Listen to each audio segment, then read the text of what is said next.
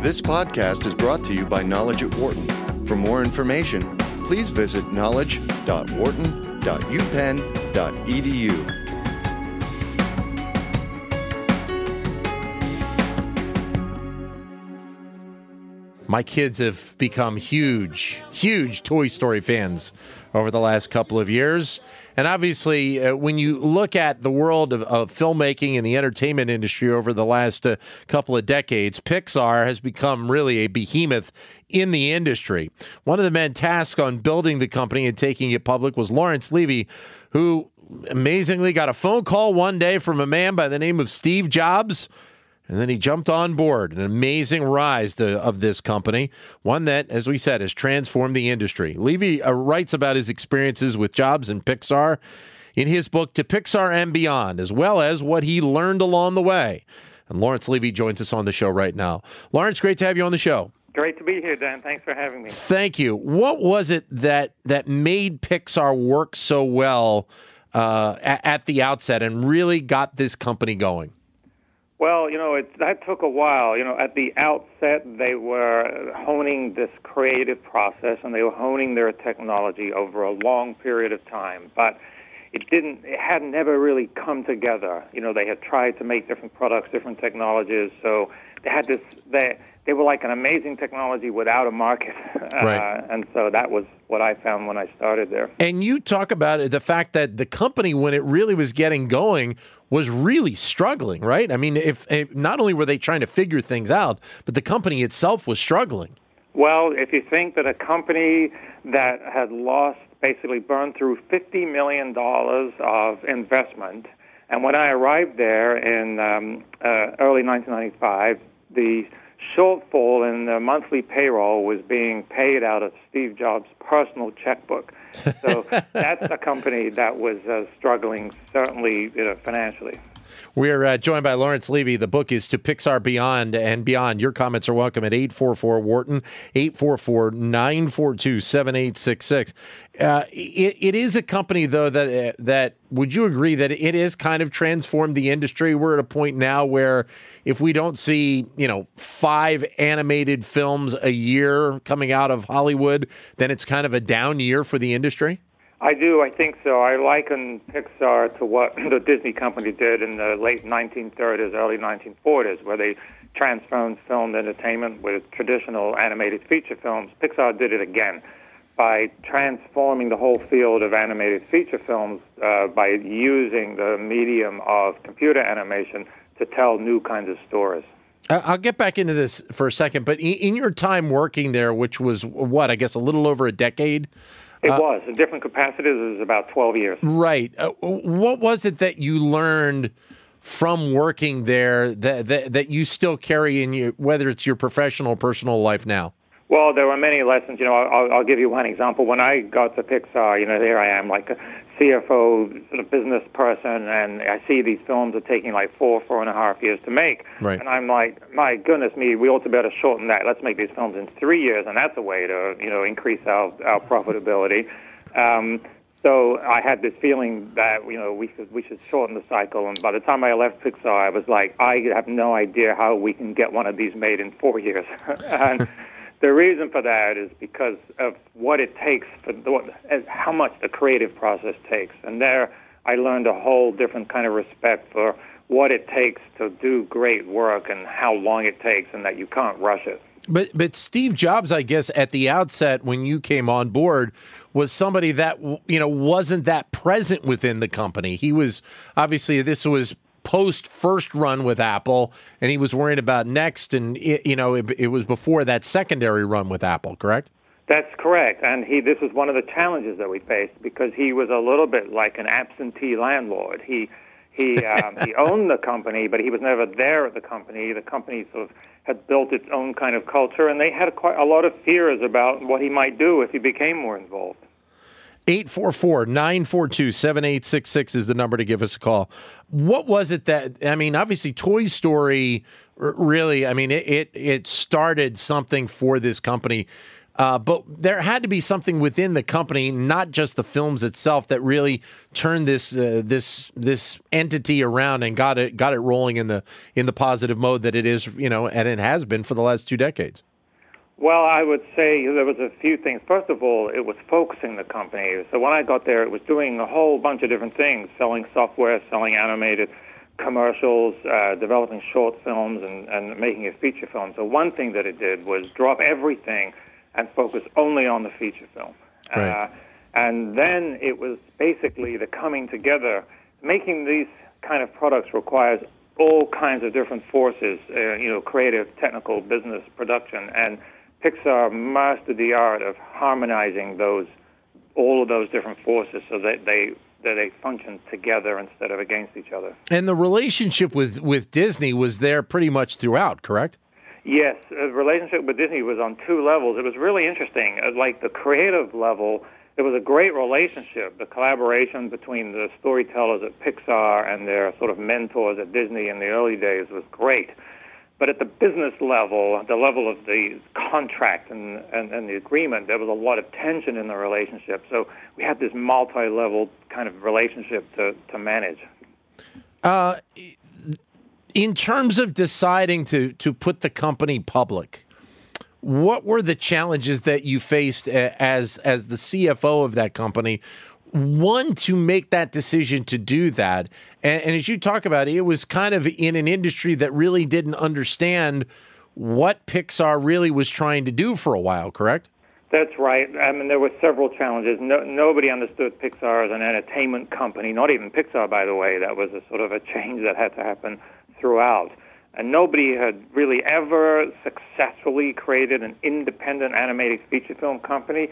Even Disney over the years, had long ago diversified away from just animation. And then the third problem is that the sort of, the nice smooth curve of growth that investors like to see in the animation business just isn't likely to be there. It's a very up and down kind of revenue stream. So you have to get Wall Street and investors sort of accustomed to that. So even with the success of Toy Story, there had to be a little bit of, are they going to be able to pull off a next great film? Oh, there was.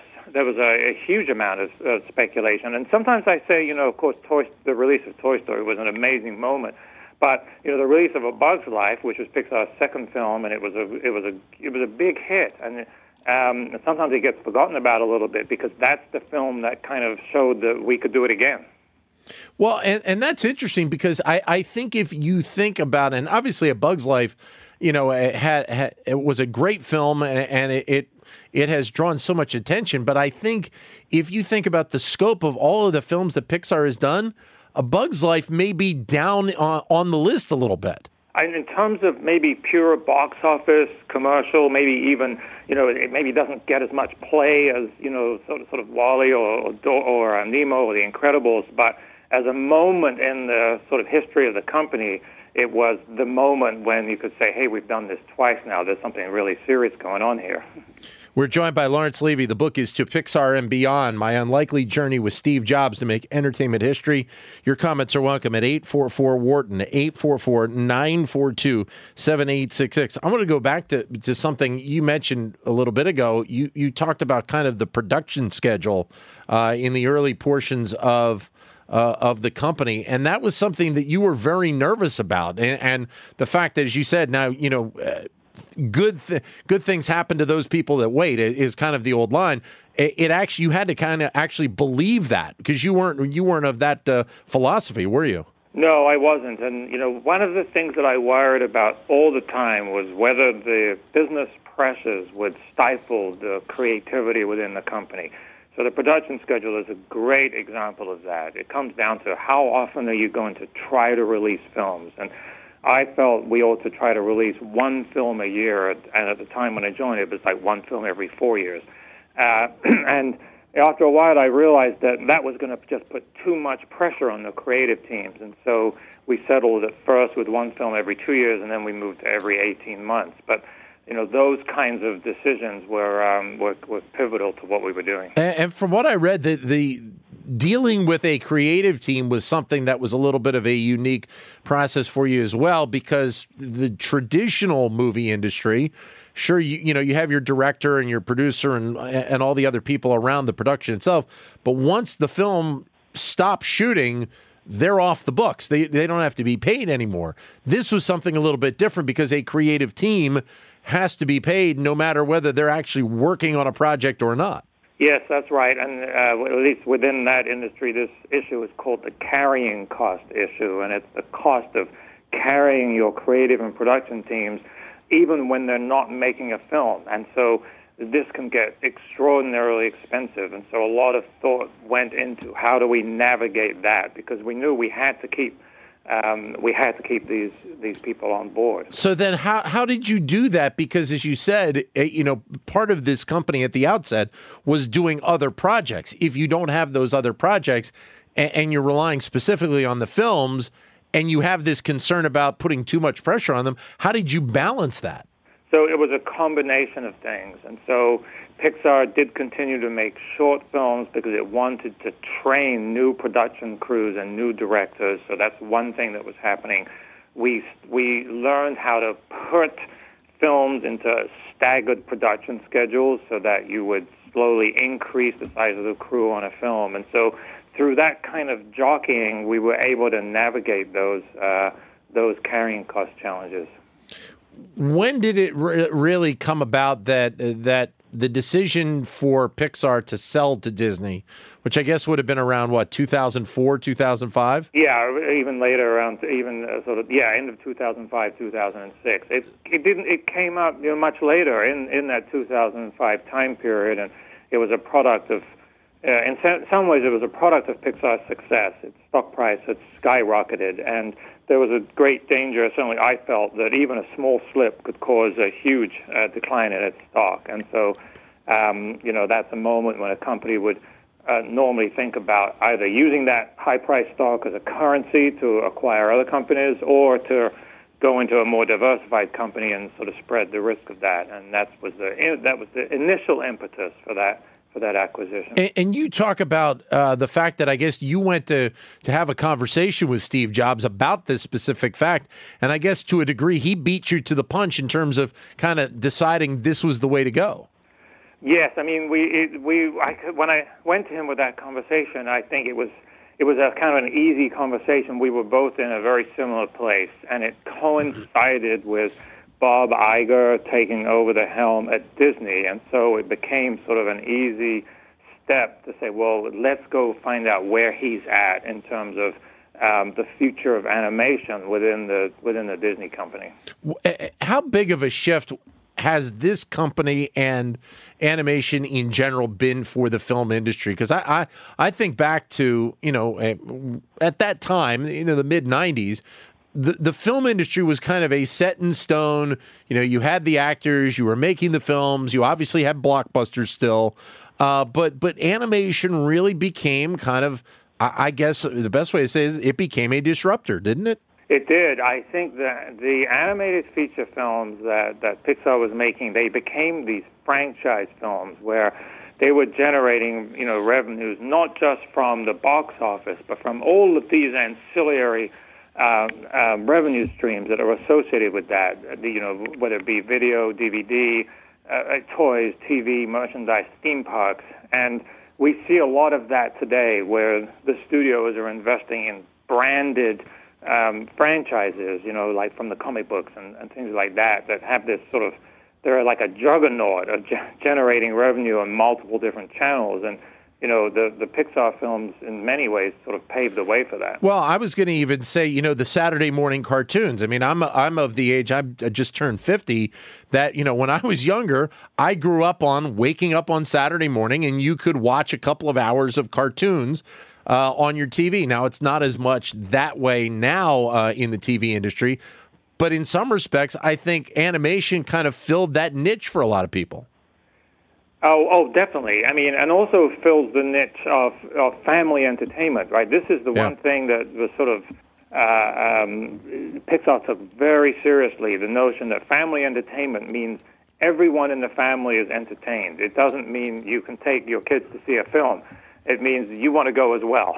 And that part of the market, I think Pixar filled, as well as or better than any other. So then, in many respects, this was a generational shift, too, because obviously you had the people that were of the older age bracket now, like myself, that remember the Saturday morning cartoons, and we're passing this down almost to our own kids. And obviously the market was there to build directly for the kids to begin with. Yeah, absolutely. It's like the greatest compliment at Pixar when somebody says, like a grandparent or, says, I took my whole family to see the film and everyone loved it. Then it's like at Pixar, it's like, yeah, that's exactly what that's exactly what we tried to do. How much of a concern, and you mentioned a little bit ago, but how much of a concern with all of the strong films that this company had made, how much of a concern was there of failure? Well, it's funny. It's like there's always that concern. I don't think any single film ever feels like it's easier than the previous one. Every film has its challenges, has its crises, and I think what Pixar did over and over again, sort of repeatedly, was never rest on its laurels. Never did it think that, we've got this down. Every time Pixar, made a film, no matter how successful it was, it would go back and review all the things that went wrong and see what could be learned from it. And every time it came to a new project, it would never let up on the sort of discipline that it took to make a film. What were the most important things you learned in it? Because, coming into this industry and being involved in film is quite a bit different than I think almost any other industry that is out there. Even, being in the news business that I've been for, 25 years, film and this thing is something totally different. I agree. In many ways, it's different. But one of the things that I really honed and learned at Pixar is that great work of any kind, whether it's great creative work, making a film, or great work in any industry or endeavor, requires this collaboration among competing forces. And it's the power to bring together all these disparate forces in a in a culture that allows for the right kind of collaboration, out of which, great work, whether it's films or otherwise, it kind of emerges from the right kind of culture. Is Pixar now, as part of the Disney entity, is it still as strong as it was back in and around the year 2000?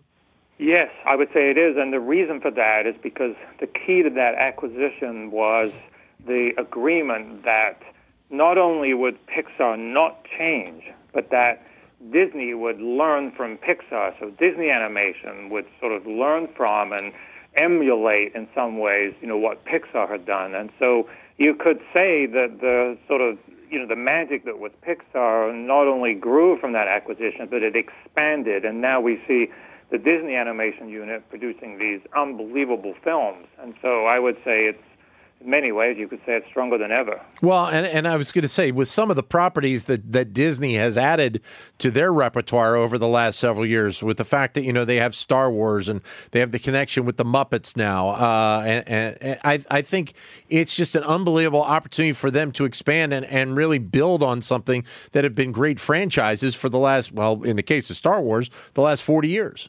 Absolutely. I kind of like to think that Pixar had a lot to do with that because it was one of the first of those kinds of acquisitions, and I think it showed, the power in those. When you get the sort of, the distribution and marketing capacity of a company like Disney, and you combine it with the creative genius and production capacity of a company like Pixar or any of those others, then you really get an incredible result. It sounds like, coming from your background and then being in the creative process, that your mindset changed, obviously, over the course of the years, and probably still, it's probably a mindset that has changed and probably is not going to go back to what you were before, pre-Pixar. That's right. I mean, it did change. I mean, an example of that actually was writing this book. When I came to write it, I sort of, I had learned so much from Pixar that it really helped me. It helps me in all the work that I do now, in fact, because I have this,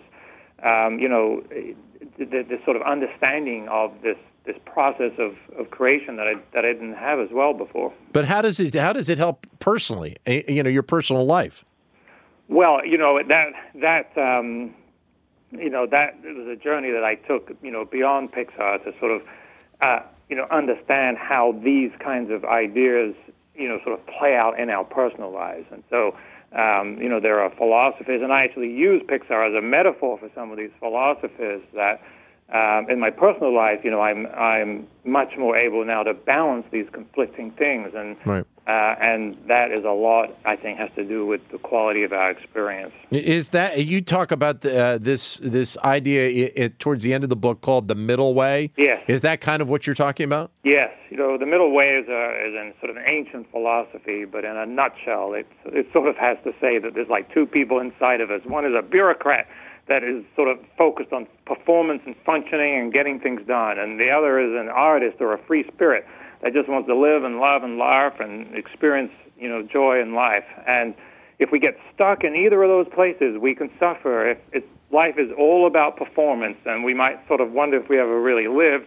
If life is all about just being a free spirit, we might sort of feel like we don't have any momentum and be frustrated from that. And so the middle way is about harmonizing these sort of conflicting things within us. And I could see eventually that, wow, Pixar was also about harmonizing these disparate forces. And so when we're able to harmonize these things, whether they're in businesses or whether within ourselves, I think the quality of our work, the quality of our experience goes up. Well, I guess to a degree, that's something that has been a focus with a lot of companies right now, and it kind of it falls into that work-life balance category, correct?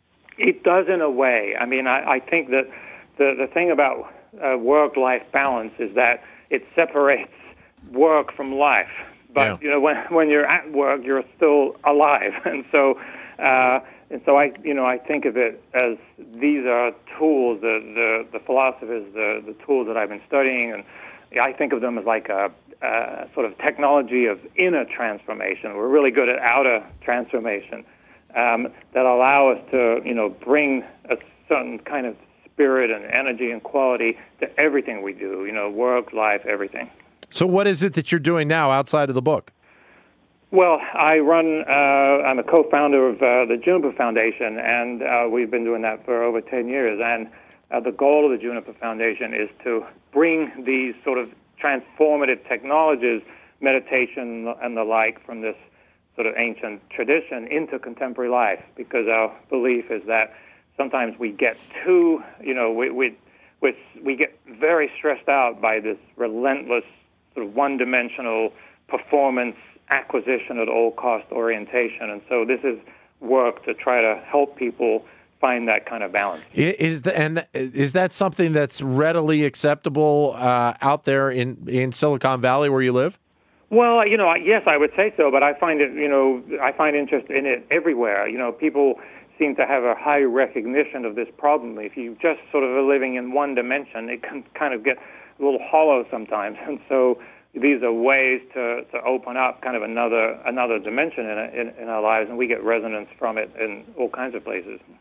We're joined by Lawrence Levy. The book is To Pixar and Beyond, My Unlikely Journey with Steve Jobs to Make Entertainment History. You're listening to Knowledge at Wharton here on Sirius XM 111, business radio powered by the Wharton School. When you think back about it, is it still even a little bit amazing when you look back at that first time you got that call from Steve Jobs to come join him at Pixar? Oh, yeah. I mean, the whole thing. I mean, looking back, it's completely amazing. It's one reason I wrote this. I knew this was kind of amazing story. I've told it, on again and off again over the years. Although, now you would think to yourself, wow, a call from Steve Jobs to, run Pixar, that must be amazing. But at that moment in time, it was like, wow, Steve was kind of like being written off as a has-been, and no one knew what Pixar was. And that's why the first chapter in the book is called "Why Would You Want to Do That?" Yeah. That's what everybody said to me. What do you think about the life of Steve Jobs and what he did, and obviously his reach on the whole tech industry with what he was able to do with, as you said, with Pixar, but also to go back and do what he did with Apple afterwards? Well, I think within the tech industry, in the computer industry, Steve was a visionary like no other.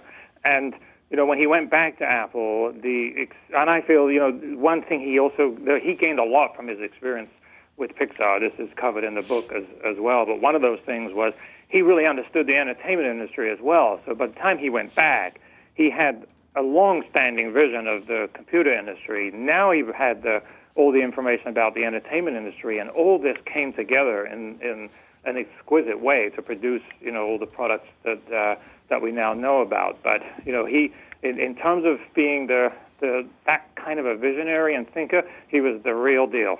Great to have you on the show, Lawrence. Greatly appreciate your time today. Thank you very much. I enjoyed it. Thank you. All the best. Lawrence Levy, who is the author of the book To Pixar and Beyond, My Unlikely Journey with Steve Jobs to Make Entertainment History. It is available out in bookstores and online now. You can pick it up. Great look into the filmmaking world and obviously entertainment with Pixar as well. For more business news and analysis from Knowledge at Wharton, please visit knowledge.wharton.upenn.edu.